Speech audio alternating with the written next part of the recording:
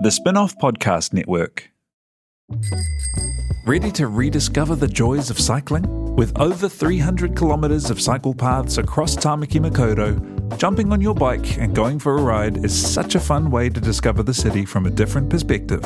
Cycling is getting more and more popular across Auckland, so now's a great time to join the hype and give cycling a go. Head to at.govt/cycling to find your nearest cycleway today. Are you making the most of your KiwiSaver investment? Generate is an award-winning KiwiSaver provider with a track record of strong long-term performance. Making a smart decision now could add tens of thousands of dollars by the time you reach retirement. Book a no-obligation chat with a Generate KiwiSaver advisor today at generatekiwisaver.co.nz/get-advice. A copy of the product disclosure statement is available at generatekiwisaver.co.nz. The issuer of the scheme is Generate Investment Management Limited, and of course, past performance does not guarantee future returns.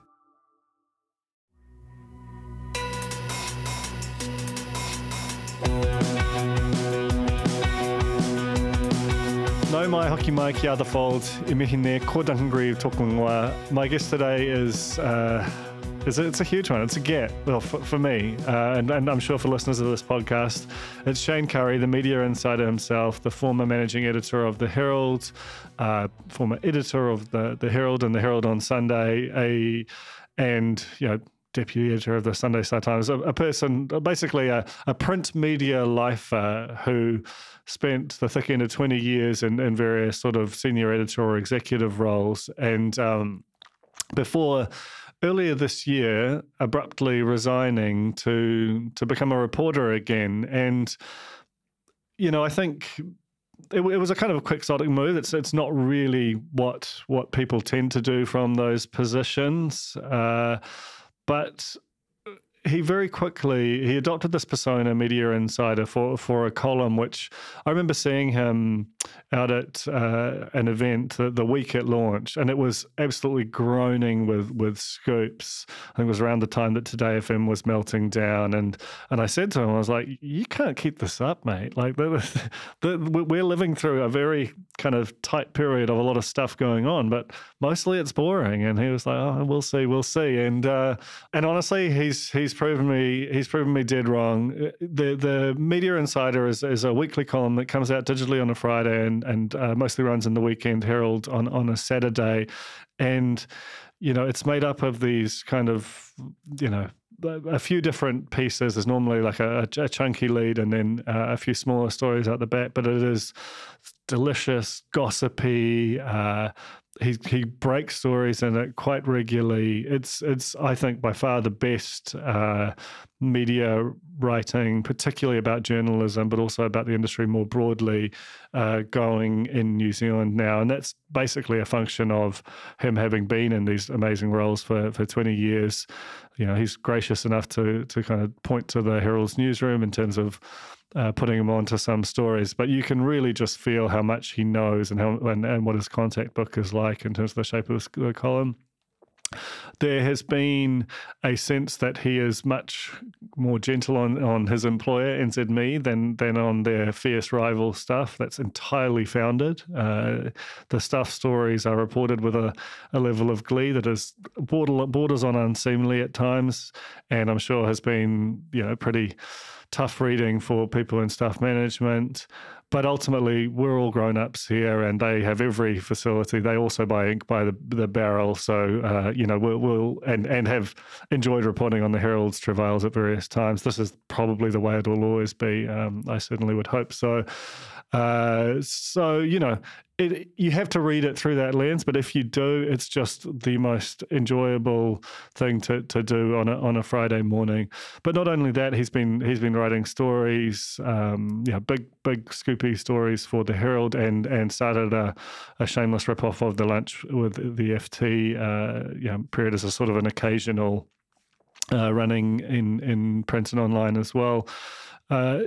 Basically, he looks like he's having the absolute best time and is working seemingly about 36 hours a day. And I've really, really enjoyed watching Shayne, who's someone we've dealt with as the spin-off has had business relationships with the Herald off and on for most of the time we've been around. Shayne's always been really decent to me, even at times when I've written things which I'm sure, much as stuff have been annoyed with him, I'm sure he's been annoyed with me, and that's all of us just sort of doing our jobs, I guess. But just a terrific guy, and a really good sport, I think, in this interview.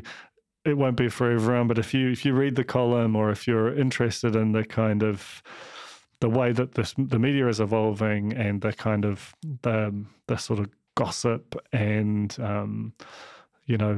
rivalries and tactical plays that ultimately power this business, then it's a great column, and hopefully this is a great listen. So this is Shayne Currie, the media insider on The Fold. Huge day. Got the media insider himself, Shayne Currie. Welcome to The Fold. Thanks very much, Duncan. The cross-fertilisation, a media insider and The Fold. It's been a long time coming. The people have been baying for it, and the day's finally arrived. I'm thrilled about it. And but I wonder if we could start right at the start for you, and if you could just tell me basically how you got into this terrible situation that we call journalism. Your way into this trade. Yeah, well, I still remember the day at Tauranga Boys College where I was sitting in English class, and journalism was offered as a sixth form subject. It was in the fifth form at the time, and a light went off for me. It was as simple as that journalism was suddenly being offered as a subject in the following year. It's amazing to think of that as part of the curriculum. And I thought, that's me, because I'd loved English and I loved things like geography and a little bit of history. I hated maths. And anyone who's worked with me in the last couple of decades will know that budgets are not my strong point. And so, but certainly the written word and language was of huge interest to me. We had a famous newspaper at Tauranga Boys College called the Hillsdean Reflector, and I became editor of that the following year as well. And that was famous for over many decades, correctly polling the boys at the school and predicting the election outcome every 3 years. So, it was, I think, in 1987, and we correctly predicted the Calder election. Well. Yeah, and I got a few national headlines for that as well. So fun days, and then moved into ATI Journalism School in 1989 under Jim Tucker and Jeff Black and Susan Boyd Bell, famous names in New Zealand journalism.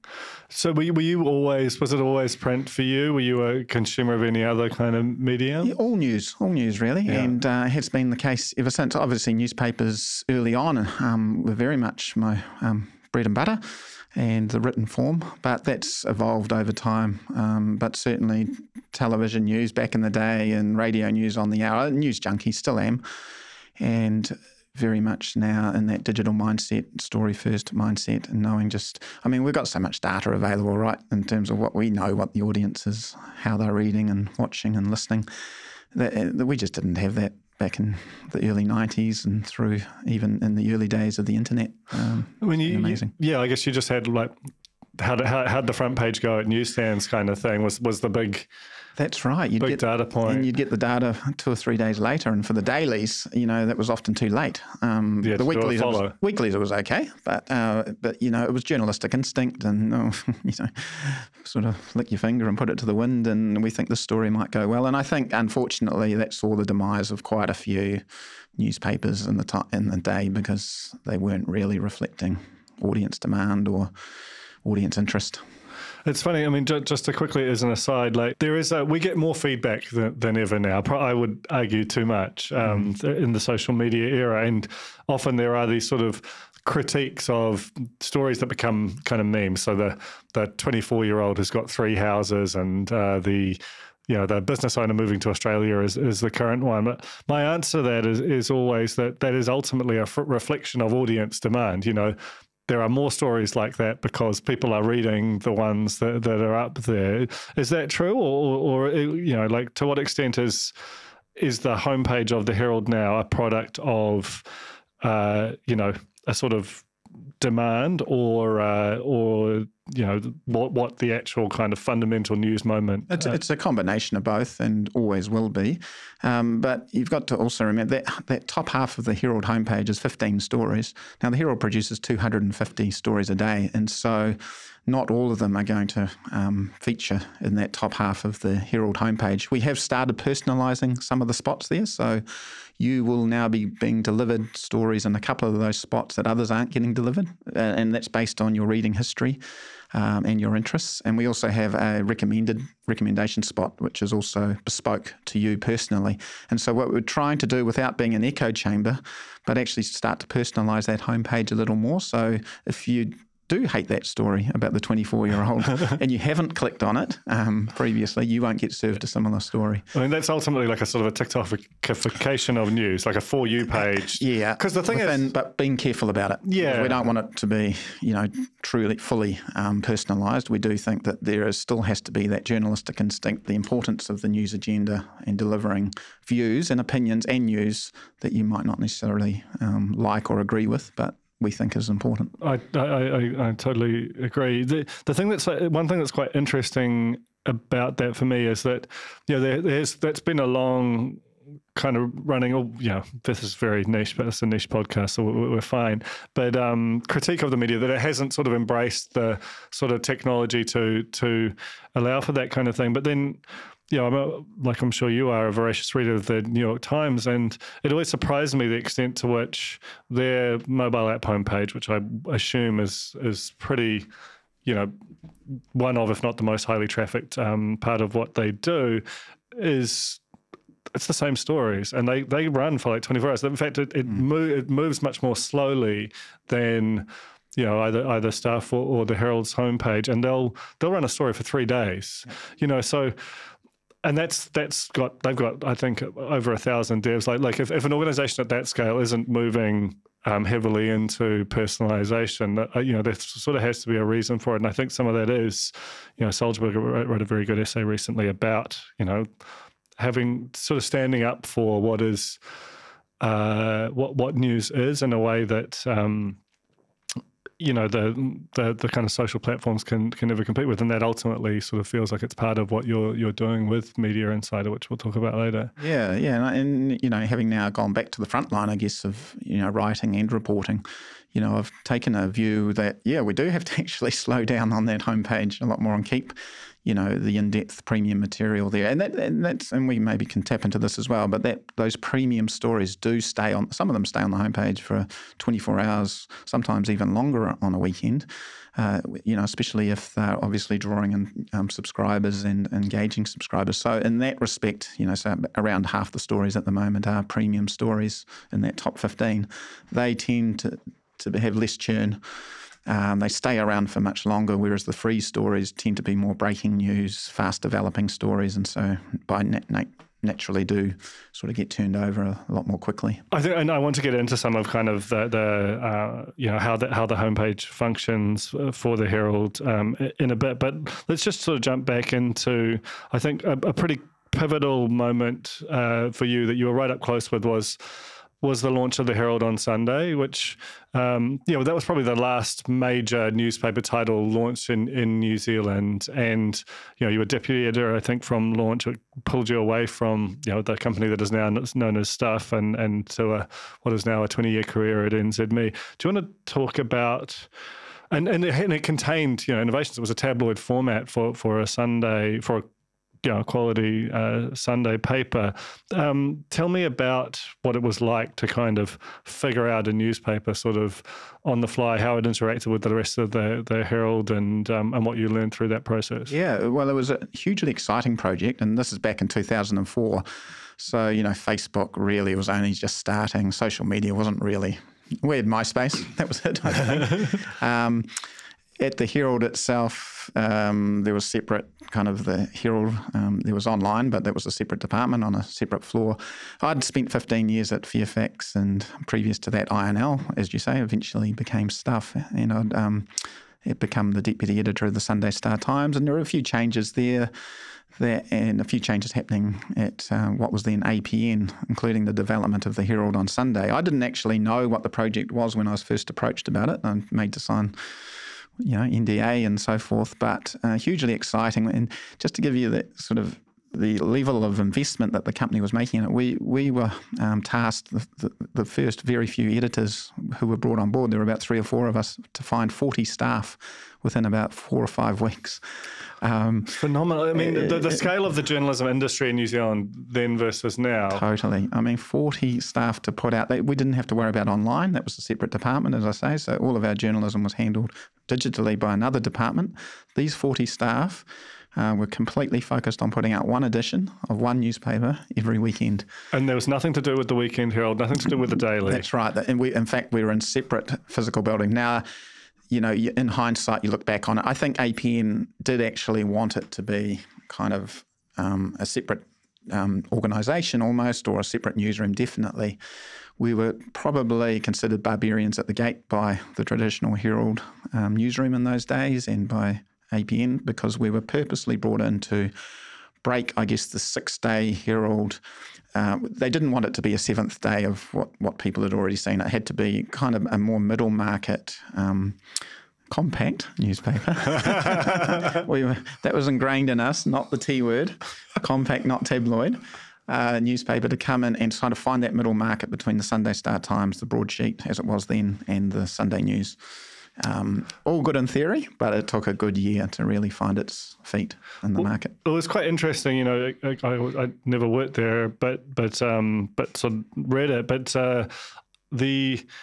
it did feel like it was a sort of a different part of the market too. The Herald was the sort of, there was the kind of Granny Herald nickname that it had, and the Sunday Star Times had tried to basically occupy that sort of 7th day that the Herald had left there. And one of the kind of ways that you could really feel the difference was Rachel Glusina was she founding or she came in? Yeah, she came in a little bit later actually.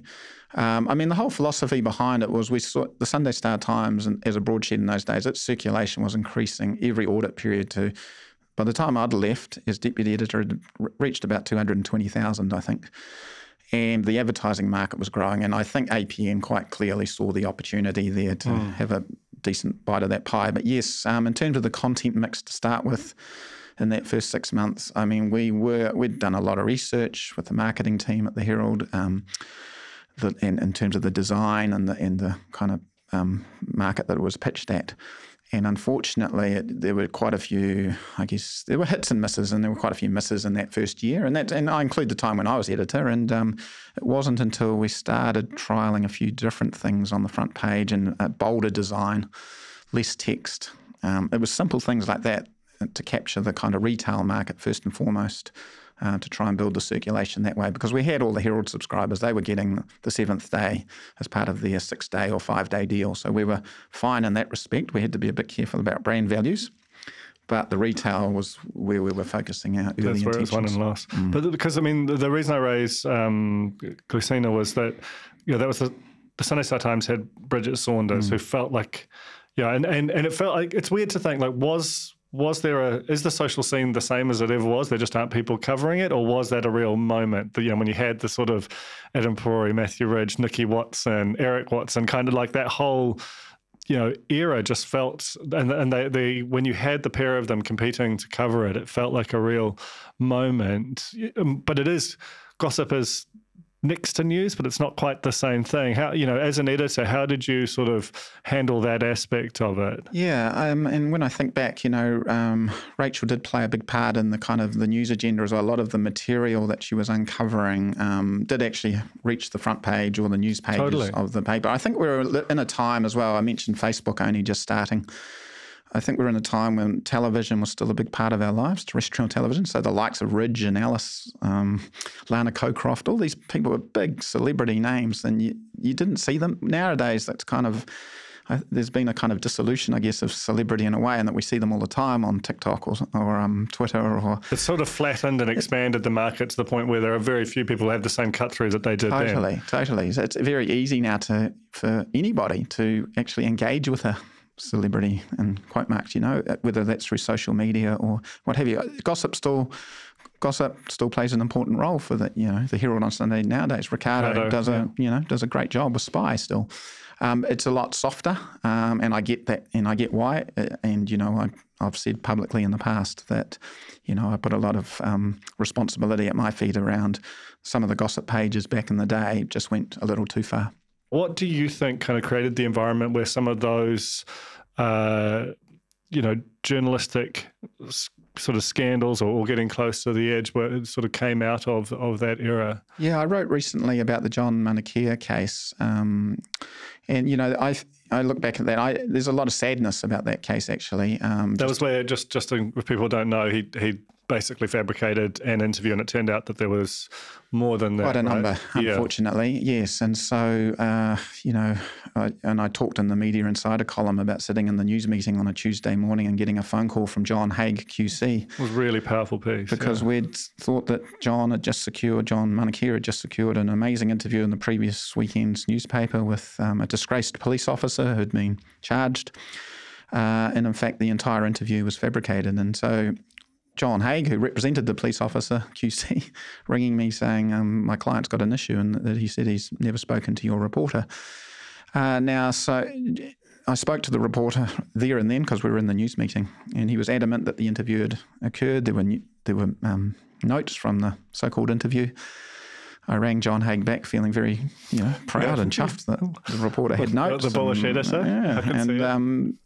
later in the day, John called me back and said no. And I said, well, the only way we can resolve this is if we get the two of them into the room and we sort this out. And so I went back out into the newsroom to find the reporter, and unfortunately he'd gone and we couldn't find him for another 4 or 5 days. And that obviously was an indication that all was not well. And in fact, you're right, we subsequently, as a result of an audit, we found other stories, and Fairfax, who had previously worked with, did the same and found a pattern there as well. So a terribly sad case. Bad that it hadn't been picked up earlier.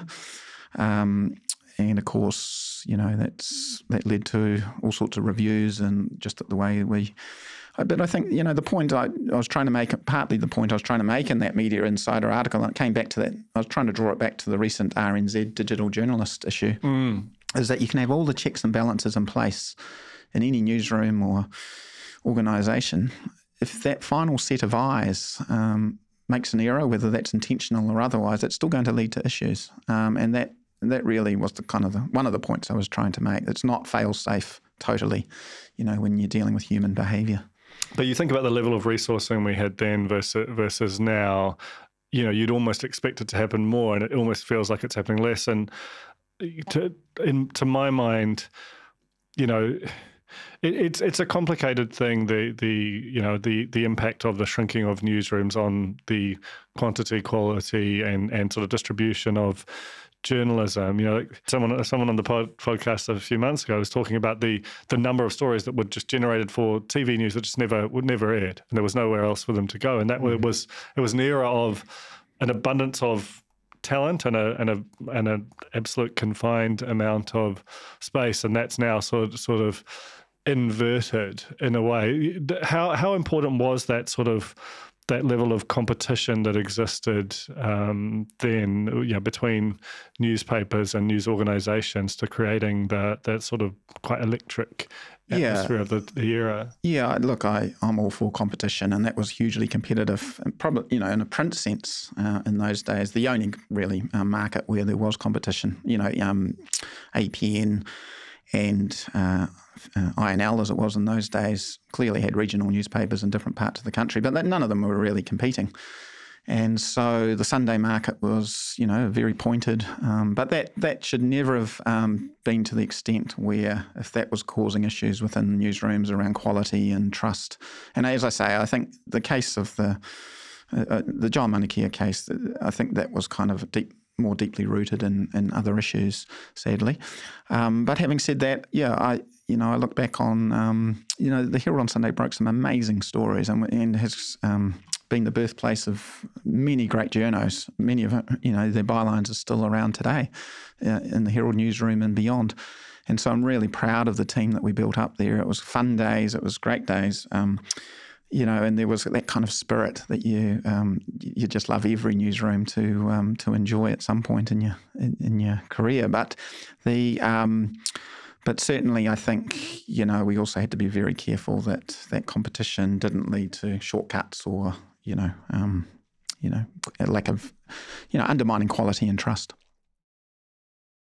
This episode is brought to you by Visit Williamsburg. In Williamsburg, Virginia, there's never too much of a good thing. Whether you're a foodie, a golfer, a history buff, a shopaholic, an outdoor enthusiast, or a thrill seeker, you'll find what you came for here and more. So ask yourself, what is it you want? Discover Williamsburg and plan your trip at visitwilliamsburg.com. So it was a few years on. It's sort of a funny thing to think about the way that the internet sort of was at a slow drip, into the, because it impacts you in multiple different ways, right? Like there's an economic impact. There is a sort of, where the breaking news power sits. There is a sort of a level of different sources of competition for different elements, but both in terms of the product and the advertising that fueled it.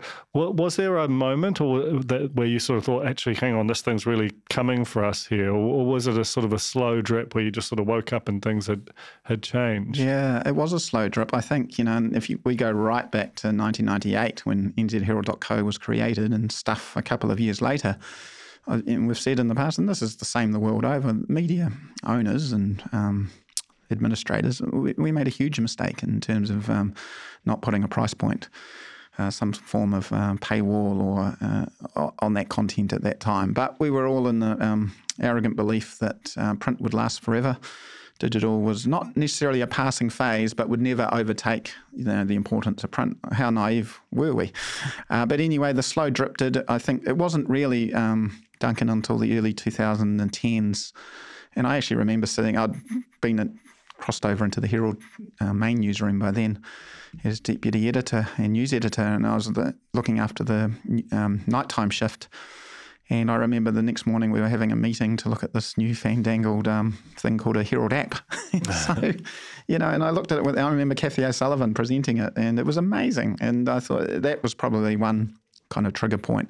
But it wasn't really then, and again, until 2014-15, when we brought the newsrooms fully together. That's the 3 newsrooms online, Daily Herald, Herald on Sunday, that it became a digital first, a truly kind of digital-focused organisation. And it's funny when you look at, that's one of the takeaways from RNZ. Just yesterday as we record this, they've kind of released their findings and said that, that's one of the issues they have, is that they still, as of right now, have a radio newsroom and a digital newsroom, and that's where some of the issues came from. Was there resistance from the newsrooms in terms of that process? I think what it was, we were operating in silos, so that we, the main engine room of the Herald, sure, their stories and photography and videos were being presented online, but not really being kind of given any kind of sense of audience size or engagement or times of day that people were reading. There was still very much a focus on 3 deadlines for print, and that the newsroom rosters were set up to that extent. And, there was still a lot of pride, still is to this day, about getting your name on the front page of the newspaper. That's still vitally important for a lot of journos, of course. But times have changed. We are now at a point now where we're story and audience first, and that's been through the shared knowledge of analytics and data. I agree with you that we can get swamped in that stuff from too much at times, but also knowing just how people are reading our content or watching it, getting better direction on, would this be better as a podcast or better as a video rather than a 600-word story or a feature.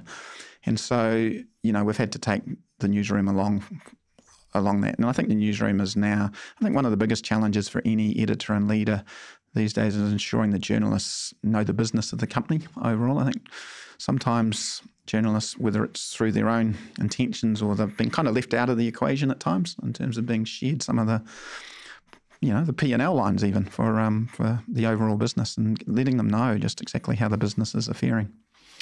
So I want to, what we're coming up to, and that's a nice segue into your sort of your big change from earlier this year. But before then, I wanted to just sort of just talk about the because the Herald's paywall effectively, and I remember one day, I feel like I encountered the paywall in the wild in like 2015. I swear I didn't hallucinate it. It was like a test registration kind of thing, and I couldn't replicate it.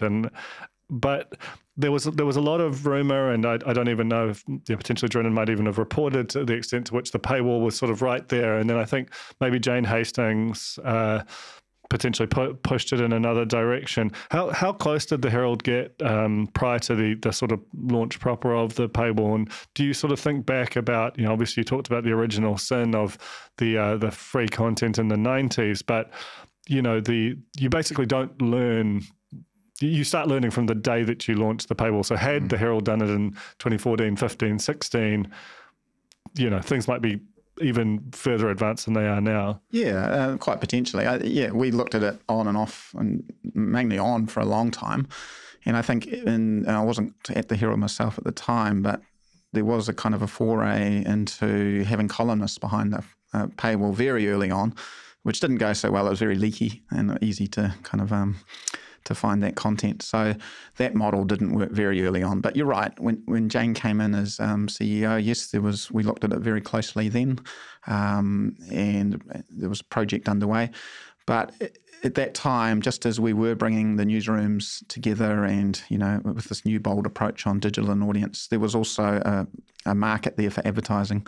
And so ensuring that we built up, I guess, the funnel as big as possible, the biggest, widest audience in as many years as we could before we started then venturing down the paywall route. So there was a deliberate strategy to keep it free for at least a few more years. So it wasn't really until, obviously, 2019 is when we pushed go, but there'd been probably a good 4 or 5 years of preparation in one form or another before that. And that's ultimately given you a sort of a 4-year jump on your major rivals and staff who launched their sort of suite of paywalls a few months ago. What is it that you, as an organisation, sort of learned, or how does it fundamentally alter the kind of journalism you make and what you do with it once that paywall is out there? Yeah, there's several aspects to it. One is actually talking to the journalists. Some love their stories behind the paywall, some don't. That's just natural. Some would love a mass audience, whereas the sort of impact journalism idea, right? Yeah, and others see the benefit of it being behind the paywall because your story actually stays on the homepage for longer. You actually get as many views as a free story. So there's kind of discussions going on all the time around, the differences. And there's actually human decisions still being made about what is paywalled and what isn't. And that will sometimes depend on if it's a quiet news day and we do need something exclusive to lead the site, it will come out from behind the paywall. And so that's kind of a real-time decision-making being led by the content chiefs in the newsroom. But by and large, what it has led to, under the direction of both Miriana Alexander and Murray Kirkness, we're a great team. We've got a great newsroom. And over time, what it has led to is deeper analytics about the types of stories that are working well. Obviously, there's all the free breaking news and developing stories that continue to happen, and that's still vital for that mass audience. But over time, we've come to learn some of the subject matters that work really well and which enable us to carry out some deeply engaging journalism. And that's whether that's in the business space, sport, politics, and of course, opinion. Opinion forms a big part of our premium menu. Do you, there is a criticism, I've certainly voiced it from time to time, about the sort of mismatch of the kind of news.com.au type, very clickable stories sitting alongside these quite, sophisticated pieces of premium reporting. And, I know, for example, that, in Western Australia, they have, I think it's the Western Australian and Perth Now, they basically just created two brands because they felt like they could never square that circle. And it is a bit atypical for a news brand. Do you, let's talk to you as a news media insider, do you see that that's a valid critique, or can you imagine a stage where there is actually a sort of an attempt to kind of, at the very least, serve a kind of highbrow premium homepage to your logged in users versus the kind of the very Meghan Markle-y kind of approach that's the free stuff. Yeah, so there's a couple of points there. So personalisation will play a big part of that discussion, but we've pulled out of the news.com agreement now, which is good, or they pulled out because they want to build their own kind of business model. That's interesting. Has that been reported? Well, there you go. You've got a scoop. So you won't see news.com material anymore. We pulled out of the Daily Mail deal about 5 years ago. So, but a mass media website like the Herald still has to have a fine balance of, Murray Kirkness often talks about fruit and vegetables, but we also want the ice cream and, the sweet stuff as well. Yeah. Lifestyle and entertainment plays a hugely important part of that. But all of it needs to be, whether it's behind the paywall or not, it needs to be well written, premium content. Like what you guys do. Yeah. Well, thankfully now we've also, inked a new deal, which is fantastic as well. But we've got a great lifestyle and entertainment team who will pull together the Royals coverage. We've got partnerships with the likes of R Media as well. So there's really great content coming from within the business and with our partners to balance that harder-edged kind of premium business and political. In terms of then, is there the opportunity to deliver just a premium business? Of course, we've invested and bought Business Desk in the last couple of years, so that plays a huge part of NZME's subscription strategy. Yeah. The Herald itself, I think, with personalisation and recommendation, if you're a C-suite member of the C-suite at, say, New Zealand, what you're being served up is on the Herald homepage will be slightly different to what maybe somebody sitting in a lounge in Te Awamutu is reading. I feel like sometimes I get the lounge in Te Awamutu feed, but I'll just have to speak to the subs desk about that. So let's just talk now about the Media Insider. This, firstly your decision to step down and then to step into this new kind of identity that has, as for people working in the media, this is must read kind of times, like quite popcorn kind of. There's a real kind of culture around it. Tell me what drove the decision, and then the idea to focus on the business, the broader business. Yes, I'd been managing editor for 8 years, and I went to Michael Boggs, our CEO, earlier this year, and I could see, that there were another tough year ahead in terms of. And I just needed a change. I needed a refresh. I took my cue from you, actually, in terms of your own move, but also others as well. And I think we've seen quite a few changes at the top of our media companies in the last few weeks and months. And I get it. We've had, I remember at the end of 2019 telling the newsroom, we'll never have a busier news year. We'll never, this will be a once in a lifetime. David Bowie died. Yeah, well, and all sorts of things, sporting events and unfortunately the mosque shootings and so forth. That was a massive news year. Yeah.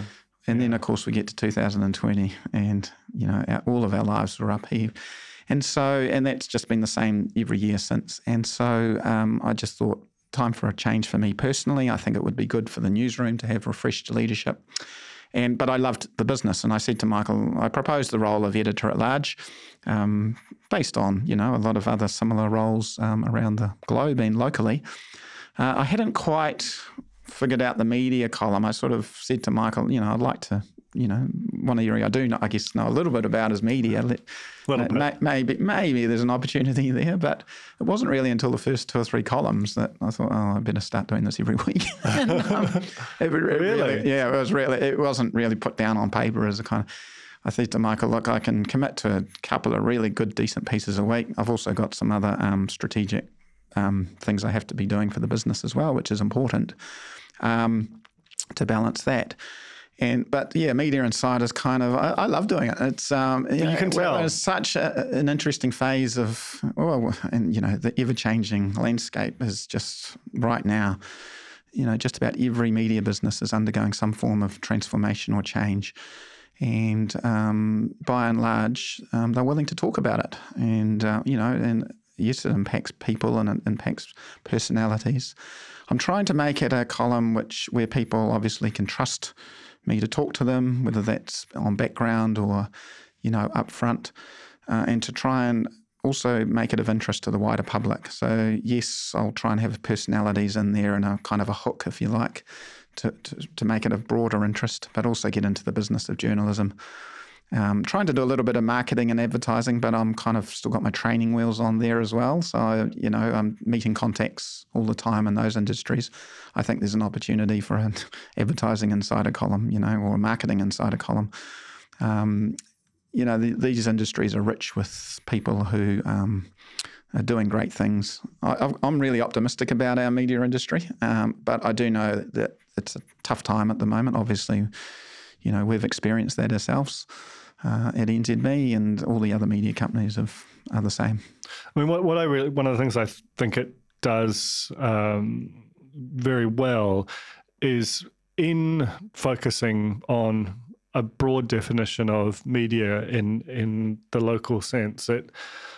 I think it makes the case for the sort of socio-cultural power of domestically created media and professionally made domestically created media versus the kind of maelstrom of social and user-generated content, and says that there is something different here. And just because, some of the media companies or people in government might say, well, this is just audiences, or this is just, an advertising rate. I think what you do with that is say, actually, think about the kinds of people who consume these different types of media, what, their power, the way that it influences them. And I that's a sort of an undercurrent of it, but I think it really matters, and it's actually a benefit to the whole industry, even though at times I'm sure there are people, and we'll get to it, who don't love everything that exists in the column. Was that sort of flow on both narrowly for NZME, but also more broadly for the industries that are captured by it? Was that part of the thinking too, that it would kind of remind people that it's still here and it actually matters in a quite specific way? Yeah, totally. And look, we've had media columns off and on over the years, and I know how well read they were and so forth. And I did see a gap there, and I think there are lots of interesting things going on. There's change going on all the time, but there's huge amounts of innovation and inspiration as well. So I want to tap into a lot of that. I mean, you write about a lot of this yourself, Duncan, with your columns. And so, I actually think there's so much interest in the media generally, and that's from the wider public as well. But also, I love talking about the people. I don't want it to be gossipy. I know Rick Neville, one of my old mentors, gave me a rap over the knuckles a few weeks ago. He reckoned it was too gossipy, and he was probably right, in terms of. But it needs to be a balance. It's got to be fun, right? It's got to be a balance of personalities, but also I'm trying each week to have 2 or 3 core business type pieces, or deeper and meaningful pieces, if you like. So, but yes, I'm also told I've overwritten it too many times, and I need a good editor to cut me back. So, I've heard people say that. I personally disagree. I'm like, I just need more. Yeah. It could stand to be 5,000 or 6,000 words. That's my feedback. One thing that is kind of has been present in it off and on from the start, and you had an absolute scorcher of a gossipy scoop early on, was Gongate at Stuff. And I just wondered if you could kind of talk a bit about how you manage the fact that one of your, the Stuff newsroom seems to be quite leaky towards you at the moment, and that kind of slightly queasy thing where you are writing about a direct competitor of the paper that you're publishing in, and the inevitability that were you to apply the same rules to the Herald Newsroom, which I'm sure you get information about all the time. How do you sort of manage that conflict yourself personally? Yeah, it's a careful conflict. I think, there's been a fair few stories about Stuff in the last few weeks, but I've also, I wanted to interview Laura Maxwell about her new role and, what she hoped to achieve, and she graciously did that. That was great, and talked about the changes at the top. And look, I've got to give a shout out to the rest of the NZME newsroom here, because, one advantage of a media column is that you've basically, in the case of NZME, I've got 330 contacts basically sitting alongside me, if you like. And so they've been really generous at feeding me information as well. It's not just all coming through, to me directly. So I'm very lucky in that respect, and a lot different to other columnists. So there's no shortage of content. I've got to be careful with the NZME in the sense, I'm still coming out of that exec role where I was privy to a lot of strategic information. And so my ethics on both the journalistic and as a leadership side mean that I can't go near that stuff at the moment or ever. But if there's new information that I find out about through the business, and I'll absolutely, it's fair game, and the company knows that, and the newsroom knows that. And that's really important. I've written, some of the challenges that NZME's facing around, and what it's announced at its annual shareholders meeting. So I think, that's a matter of explaining the role of journalism, both internally and externally, and why NZME is as much, to be written about as anyone else. And if I'm not writing about NZME, others will be, I'm sure. But certainly with the Stuff leaks, I've got a lot of friends at Stuff. I've worked alongside a lot of their leadership team in the past. There's nothing personal about it. We all realise transformation is happening, and that from time to time newsrooms will leak. I remember when we were having our big changes in the early 2015, 16, I was getting a lot of calls from rival media about all these horrible changes going on. The thing that really strikes me both about the column and your writing more generally, I like the way that you sort of very happily, shamelessly, well, if it's a good idea from anywhere, you'll just just go and grab it. Lunch with the FT is now lunch with Shayne Currie in New Zealand, for example. Yes. One good text is one good text. Yes. But you seem to be really, really loving it. Like there's a kind of a palpable sense of almost joy out of the column in particular, but also you just look at the sheer volume that you create. It sort of feels like 2 or 3 reporters in one, which I'm sure you'll be bringing up with Michael. And, I'll let him know you said that. And Murray when you're next negotiating a contract. But yeah, are you? Is it as much fun as it looks? Yeah, it totally is.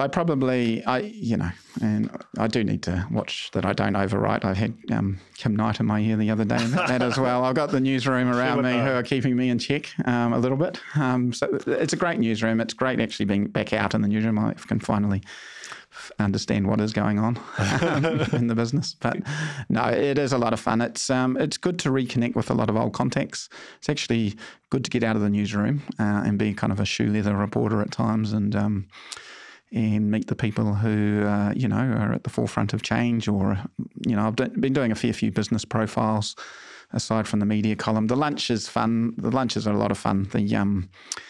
All sorts of different people, and I'm keen to carry those on. They're not weekly, but I certainly want to sort of make them a regular appearance. And you're right, shamelessly, stolen from the FT in terms of a format. Nowhere near as well written as the FT's ones, but it feels like they get months to put those things together. Like, come on. But yeah, it's a lot of fun. And one good text, I made sure that with one good text that Ben Smith was the very first subject, given he invented the format and the technique. He was very gracious to answer it. It also just shows off your contact book in a way. It's a flex. So before we go, I just want to kind of get your perspective on a couple of bigger kind of media industry stories, I guess, that have kind of preoccupied me in this podcast in our industry.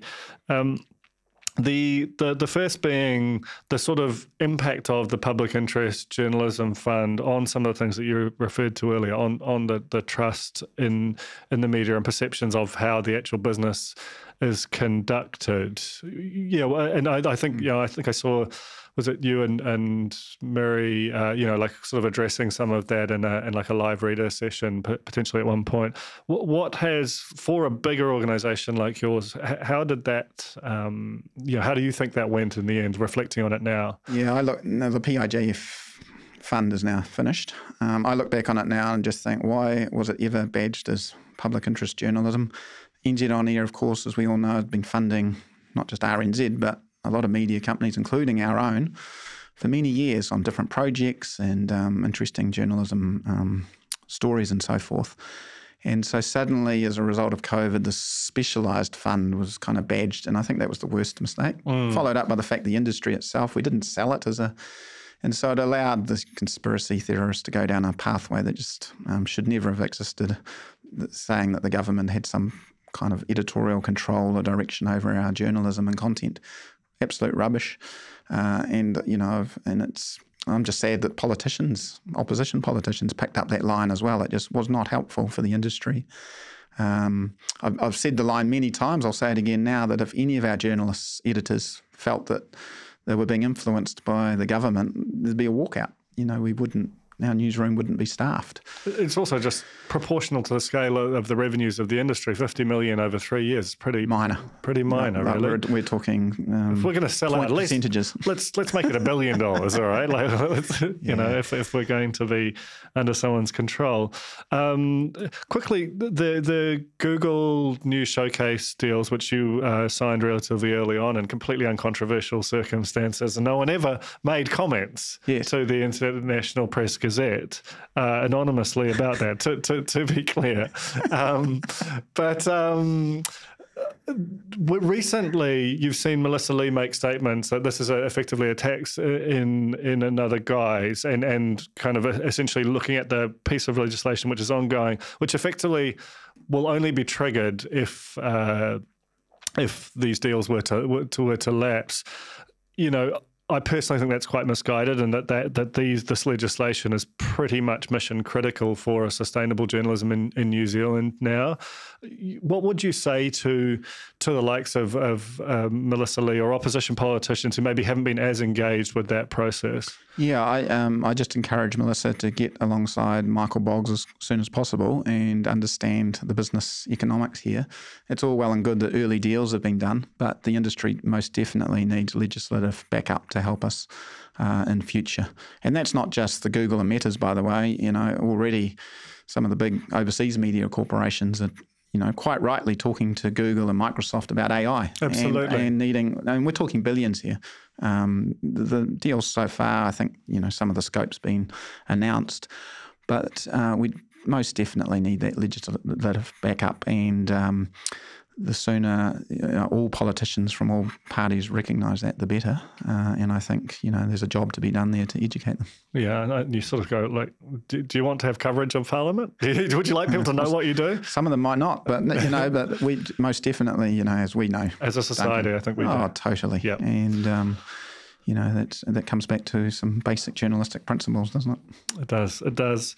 Lastly, where do you think all this is heading? You just touched on the AI stuff. That's been a big preoccupation of mine on this podcast this year. I sort of go back and forth about whether I've sort of paid too much attention to it, and but fundamentally, as you alluded to earlier, there is a great sense of change kind of flowing through the news media and the media more broadly, and it feels like there's an unusually wide vector between a kind of a scenario where we are all just fully digitally transitioned and the work is high quality and finding its audience, versus one where there's just a continual erosion of revenues and audiences and platforms that kind of say one thing and then move their behaviours, as we've seen most prominently with Facebook. You said earlier you're optimistic. What is the case for optimism about the local media? Well, we dropped a really good nugget at our annual shareholders meeting earlier this year, and that our premium subscriptions can now fund our newsroom on their own. The revenue that we get each year can fund our newsroom. And we're just at very early days still of premium digital journalism, and we think the size of the market is quite actually large in New Zealand for digital subscription. So I'm optimistic on that front. I'm optimistic about what I see at different media companies and the transformations happening at the likes of TVNZ and the business plan that they've got in terms of, on demand and streaming services around, and the types of content that they're already producing. I think TVNZ Plus is superb.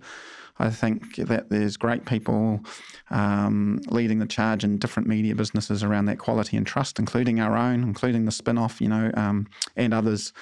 It's in our hearts.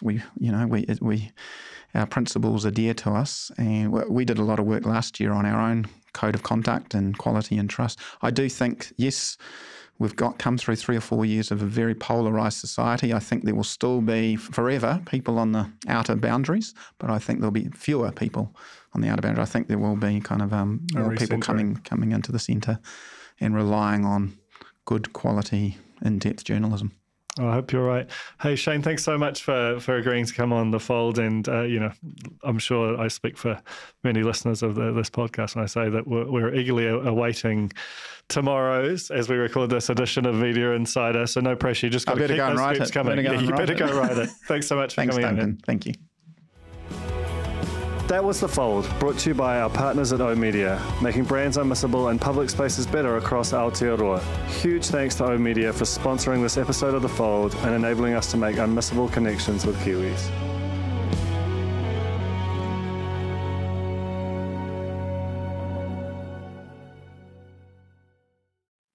Kia ora e te iwi, Te Aihe Butler here, podcast manager at The Spinoff. If you enjoy listening to our podcasts, consider supporting our mahi by signing up to become a Spinoff member at thespinoff.co.nz/donate. The Spinoff Podcast Network.